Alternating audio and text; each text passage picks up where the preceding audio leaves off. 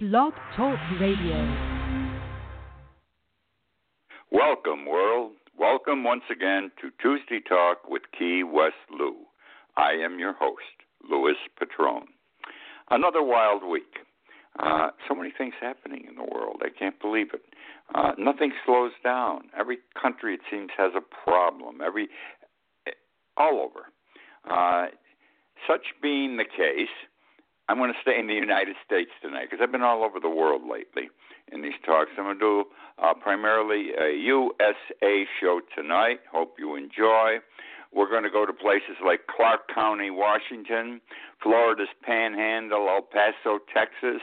Going to deviate, go over to Rome, Italy, to discuss something that Pope Francis, brought to our attention last week. Back to Harvard University, and the discussion of MRIs, that special medical machine that looks into your body and cuts everything up inside, not literally, but in photo images, so that the doctors can determine precisely what's going on. Well, one of the House investigating committees investigating Donald Trump and the Russian situation is going to look into his personal finances for the 10 years preceding his becoming president, because some things could have happened during that period of time. And one of the members of the House committee, one of the congresspersons said, we're going to do an MRI on him. Ho, ho. Anyhow, going to start tonight with measles. We are in a worldwide epidemic, measles epidemic. In the United States, too, big time. Now, I don't know how many of you had measles. I'm 83 years old. I had measles. I don't recall having them, but I know I had to have them because I had everything. There weren't vaccines when I was around as a young man in the late 1930s to get shots for anything. There were no mandatory shots, as I recall, even to go to school, though I could be wrong on that issue. Anyhow, measles are all over the place today, and there's a reason for it, so I'm going to give you a measles epidemic update. The two states in the United States that are heavily bombed, for want of a better term, with measles are New York and Washington State. I'm going to solely discuss Washington State this evening.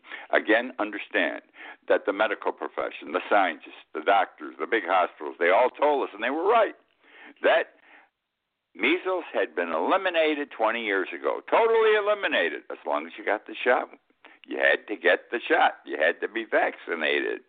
Well, what happened is this. Some parents didn't like the fact that their child should be inoculated.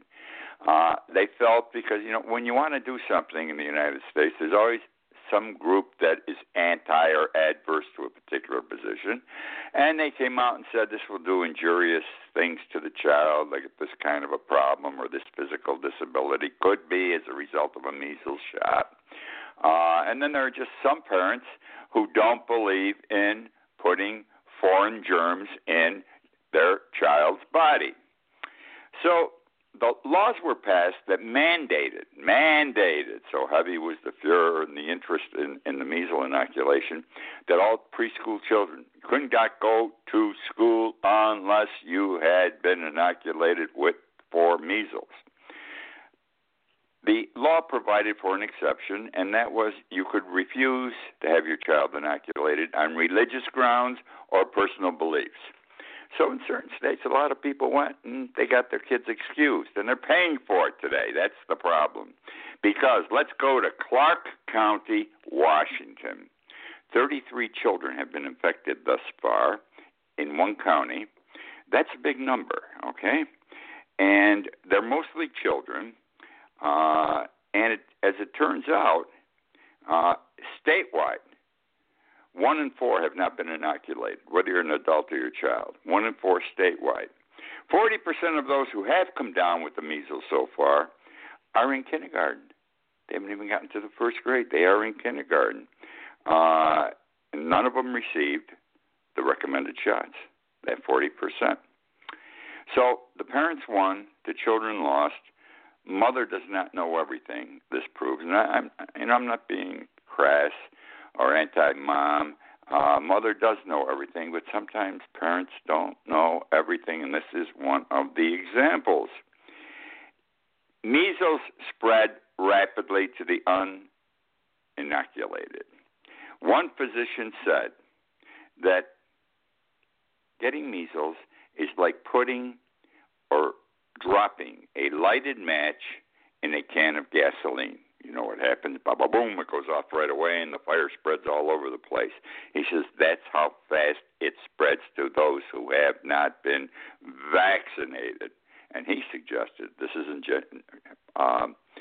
unique or new by Louis Patron. He's the one who said, Mother does not necessarily know best in this particular circumstance.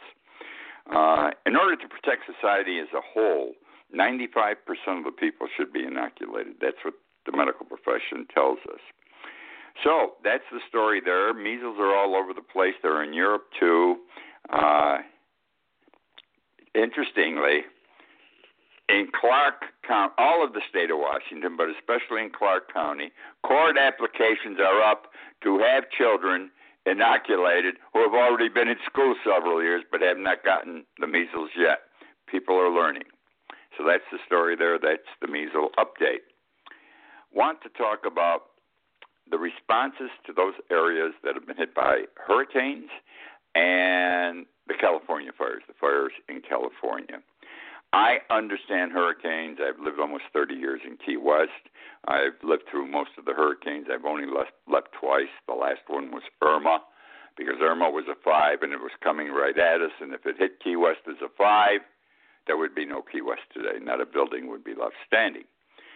In fact, interestingly, 80% of the residents of Key West left town. Nobody stayed around. And again, it was the proper thing to do. It was the wise judgment to make. Now, no community, no village, town, city, county, state have sufficient funds to handle the damage and injuries that ensue. You need federal assistance. This is known. This is established. I'm not telling you anything new. Each time we have had a hurricane, it was Irma, it was Maria, the last one is Michael, the third worst hurricane in the history of recorded hurricanes in the United States. We always saw the president go on television, and Donald Trump would say, don't worry, folks, we've got enough money, we can handle this. Money's very important in this, and each time he said, and that's why I stress it, we've got enough money, we're going to deal with this. And he had somebody from from FEMA rather, sitting next to him, and he'd say, isn't that right? And the guy'd say, oh, yes, Mr. President, we can handle this. Well, he failed. The United States failed in Puerto Rico, where Irma hit first, and a week or two later, Maria. Not because I think Trump is anti-color, and for that reason he did not help them. But he also didn't help them because he knew the United States did not have sufficient funds to handle the problem for the entire island. Okay? Now, let me become very practical and bring this up to date. Irma hit us about a year and a half ago, September 10th. Even though it wasn't a 5. And it was only a 1, by the way. That 5 died about 6 hours before it hit the mainland here. It died and went down from a 5 to a 1. But it increased 16 miles later, 16 miles north of us here in Key West. You go right up US 1 and 30 miles up to Big Pine and places like that, all the way up through Almirada and Marathon. It hit big time. It was a 4, and many of the homes were demolished. In fact, the best way to describe it, when I drove back 12 days after Irma had hit, because I took off, I ran away to Birmingham, Alabama. When I came back, and I'm driving down US 1, here's how I would describe what Irma left behind. The boats were on the road. The cars were in the water. The buildings were down, and this blew my mind. As I'm coming through Almirada, I look to my right. There's this big tree, 20 feet up, sitting on 2 big branches, 20 feet above the ground. On its side is this huge refrigerator. Can you imagine the power of the storm? Anyhow, we're still waiting for money here from the federal government. They sent some to help. We've got what the government does, and they do this every place there's a disaster under Trump. They tell the people, well, we've got to get things organized. We're a bureaucracy. We'll send you some upfront money to help. But what you do is you go to the bank and you borrow the money. They tell the communities, you go to the bank and you borrow the money, and then when we pay you the money, you can pay the bank. Good luck. Everyone's waiting. The city, the towns, the villages, Key West, the little towns going up through the Keys, waiting for money. And big cities are still waiting for money. Reimbursement from the federal government to pay off the loans the government told the cities to get to help them along till the federal government get the dough to them. They don't pay back because they haven't got it, and it's one disaster after another. Irma was followed by Michael was the last one, and there was one in between. I have a mental block. I just mentioned it a little while ago. So we have the hurricanes. Now, what do I want to talk about? The federal government's supposed to come in and help. Michael hit the panhandle of Florida. That's the northern point. It's horizontal at the end of Florida. Florida goes straight up, and then it's got a horizontal bar like a big L upside down. And the panhandle got hit bad. Normally, corporations, charitable groups who are prepared to assist in a disaster, in a natural disaster, and have money and throw tons of money to help an area recoup and get back to goodness again, to put their money in. It just so happens, though, that the panhandle really has no big cities. It's mostly 600, 800, 8,000 people.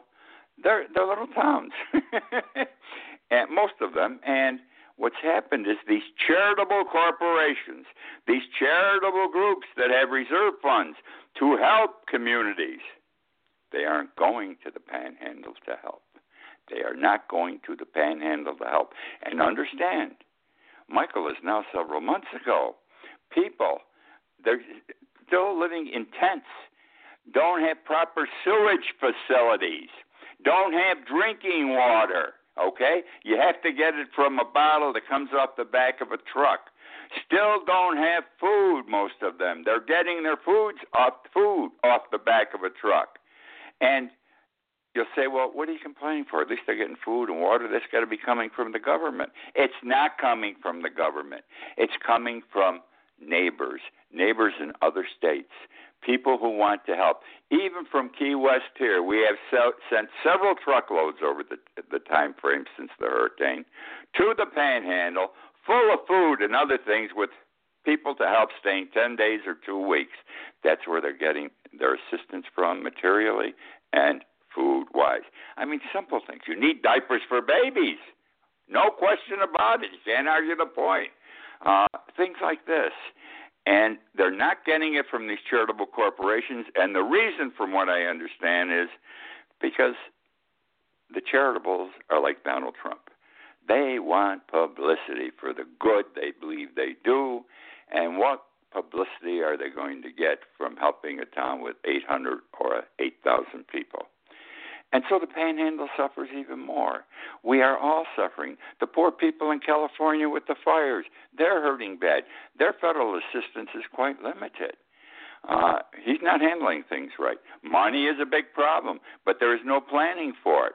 That's all. There just hasn't been significant or sufficient planning. I even blame Obama. He was there. Trump's only been in 2 years. Nobody was properly planning back then either. We are a failure as a nation. Trump is a failure as a president. To a certain degree, Obama has been a failure in this regard also. The people of the Panhandle, about a month ago I talked about it on this show, they tell people who contact them or who visit, say they believe the government has forgotten us. We are a forgotten people. No one cares about us. These are citizens of the United States. They are our brothers and sisters. Want to talk about farmer bankruptcies. Now you have to. I'm going to talk about Trump here. Well, I'm talking about the United States. You got to talk about Trump today. He's in just about everything. I want to talk briefly about farmer bankruptcies. One of Trump's biggest areas of political strength that helped him get elected president is the Midwest, the Farm Belt out there. The Midwest, the Farm Belt. Now, they grow things to sell elsewhere. And most of these states are heavy into growing soybeans, corn, wheat, barley. Things that these farmers didn't sell in a truck to the nearby community to sell in a neighborhood grocery store. These were products that they had made arrangements to sell in China. Now Trump comes along and he says, oh, we're going to have a tariff war with China. Don't worry, tariff wars are good. I know how to win a tariff war. And he's imposed a tariff war, and China's imposed one back. Right now, if any of our goods are going to be sold in China, Trump automatically puts 25% tariff on top of those goods. The Chinese can't afford to pay that kind of money. No one's going to pay it. So the Chinese are now going to places like Brazil and making new contracts that'll last years, okay? In the meantime, our farmers are hurting bad. They're hurting real bad. They weren't told we were going to have this tariff war, so they had already gone through their planting season. Can't rip the stuff out of the ground, so the stuff grows. Fortunately, just about every one of the products they grow can be stored. So they got their silos filled, they got their barns filled. Even on the bare ground covered with tarpaulin, they have the product that was grown waiting for the day it can be sold. And because everyone's going to have so much when and if it can ever be sold again, that no one's going to get the price they should. Anyhow, because the farmers can't sell, they have no cash flow. Okay? So now what's happening? Bankruptcies. The last time there were heavy bankruptcies in the Farm Belt was 2008. We all remember 2008, the bank failures. Remember the mortgage foreclosures all over this country. My God. They are up 100%. Farm bankruptcies have doubled this past year. They have doubled since the year 2008, which was the highest year ever at the time for farmers to go down the tubes. And this is happening because they're not going to be planting. They can't sell what they do plant. Again, it's a cash flow problem, and they have found these China, for example, is going to Brazil. They're also going to Russia. I got to tell you, Vladimir Putin has got to be one of the smartest men on the face of the earth today, because every time we're in trouble, he's somewhere else and he's gaining from our trouble. This guy's pure brilliance. Trump thinks he's smart. Trump isn't smart. Putin's outfoxed him completely and will continue to do so because Russia is also helping, China to get the foods they need. And now, my friends, we're going to El Paso, Texas. Last night, Donald Trump had his first rally of the year. I'm not going to get into all the detail. I just want to talk about numbers. Recall, if you will, the day of Trump's inauguration. Well, when the pictures came out, it was obvious that the people for Obama's inauguration far exceeded those that showed up for Trump. Trump had huge crowds, but you could see in the pictures it wasn't as thick, and there were big open spots where Obama covered all the flat earth with his people who came for the inauguration. But Trump made a big issue of it, if you recall. There were more people for my inauguration, he kept saying. He drove everybody crazy, and it was obvious he was full of shit, if you excuse me. But he has to be number one. He has to be the best, and he made an issue out of it at the time. Okay, now, last night he's in El Paso, Texas, and he's made an issue out of Texas and El Paso especially. I won't go into that. You know all that. Here's what I want to talk about. He's talking in some auditorium that holds 6,500 people. Beto O'Rourke, that was his former congressional district. He ran for United States Senate against Tom Cruise, or Ted Cruz, and he lost a close election. And he's possibly a presidential candidate in 2020. He held his own rally at exactly the same time at a park a block away, an outdoor park a block away. Now, We know the auditorium Trump was in only handled 6,500 people.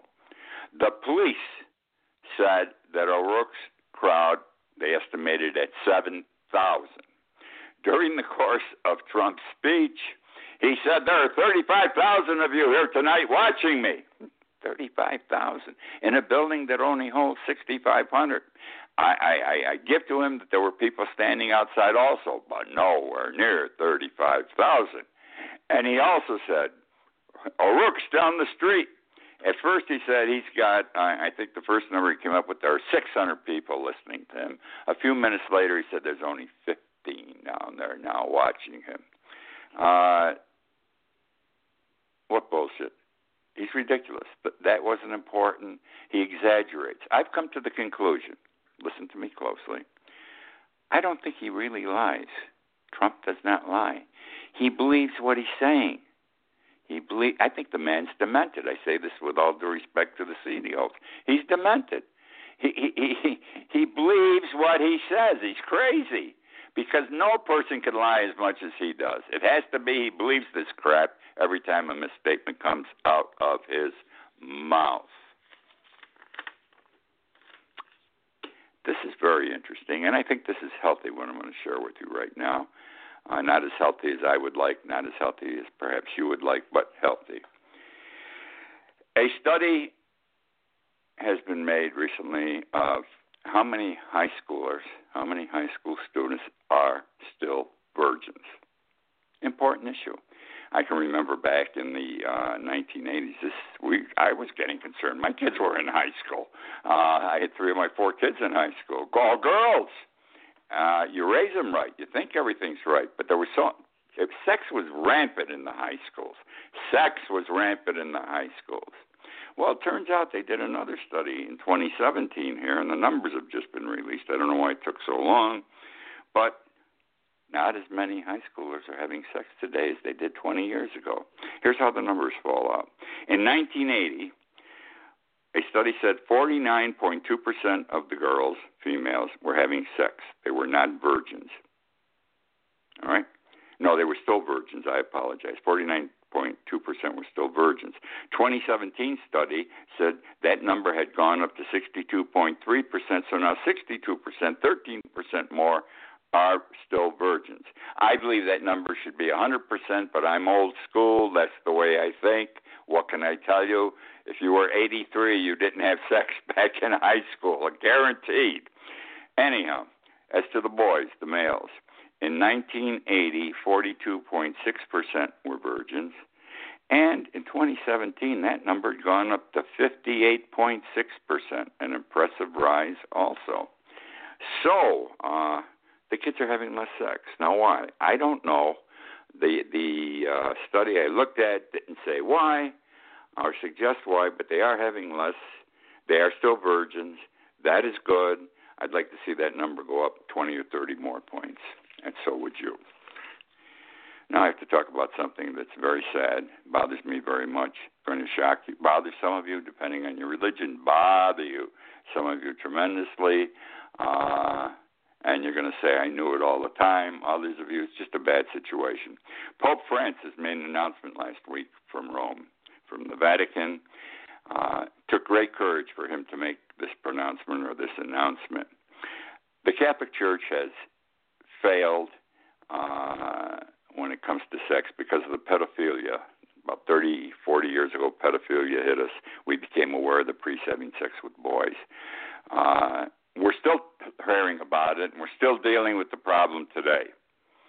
Well, the Pope came out and said that, and he said this for the first time, that the nuns are being sexually abused, have been sexually abused. The nuns, those little sweet little ladies in habits, are being sexually abused by priests and bishops, and this has been the case for many years. The result is many of these pregnant nuns by priests and bishops are having abortions, or they're giving birth, and he wasn't sure where the children were going who were born. The one group, well, I think it's in France, one religious group, a small religious group of nuns, became so dominated by a group of priests that they turned the nuns into sex slaves. It was a sex cult before it was discovered and broken up. This is disgusting. I'm a fallen away Catholic. I love God. I believe in God, but the church turned me off even before pedophilia came into the light. Anyhow, the Associated Press reported last week that the problem with the priest and bishops, this is even sadder, having sex with the nuns is, and I quote, global and persuasive. Global and persuasive. I'm sure we're going to hear more about this in the coming years. Now, Harvard did a massive study recently about how marijuana affects male sperm. This is important because when for years they were running movies and giving talks, don't smoke pot, one of the problems was if you were a male, it was going to diminish your body's ability to produce sperm, so in all likelihood, you would not be able to have your spouse conceive. Not enough sperm, no conception, you couldn't have kids. Probably scared a lot of men and a lot of women getting on their husband's back. Don't smoke pot. And they said all the studies were to this conclusion. Well, Harvard just concluded a 17-year study on the issue. A 17-year study on the issue, and guess what the result was? Pot smoking did not decrease the ability to produce sperm. It actually increases the ability to produce sperm and increases the possibility that conception can take place. Now, don't know if the former tests were bullshit and they were made up to convince people not to smoke marijuana, but something's wrong here. Harvard's very firm. This is what our test results are, 17 years. They also say, as efficient scientists should, that we have to do further studies, though, because those studies are out there. There are other studies. We can't find them, but they're out there with conclusions, and we have to see if we're right or they're right.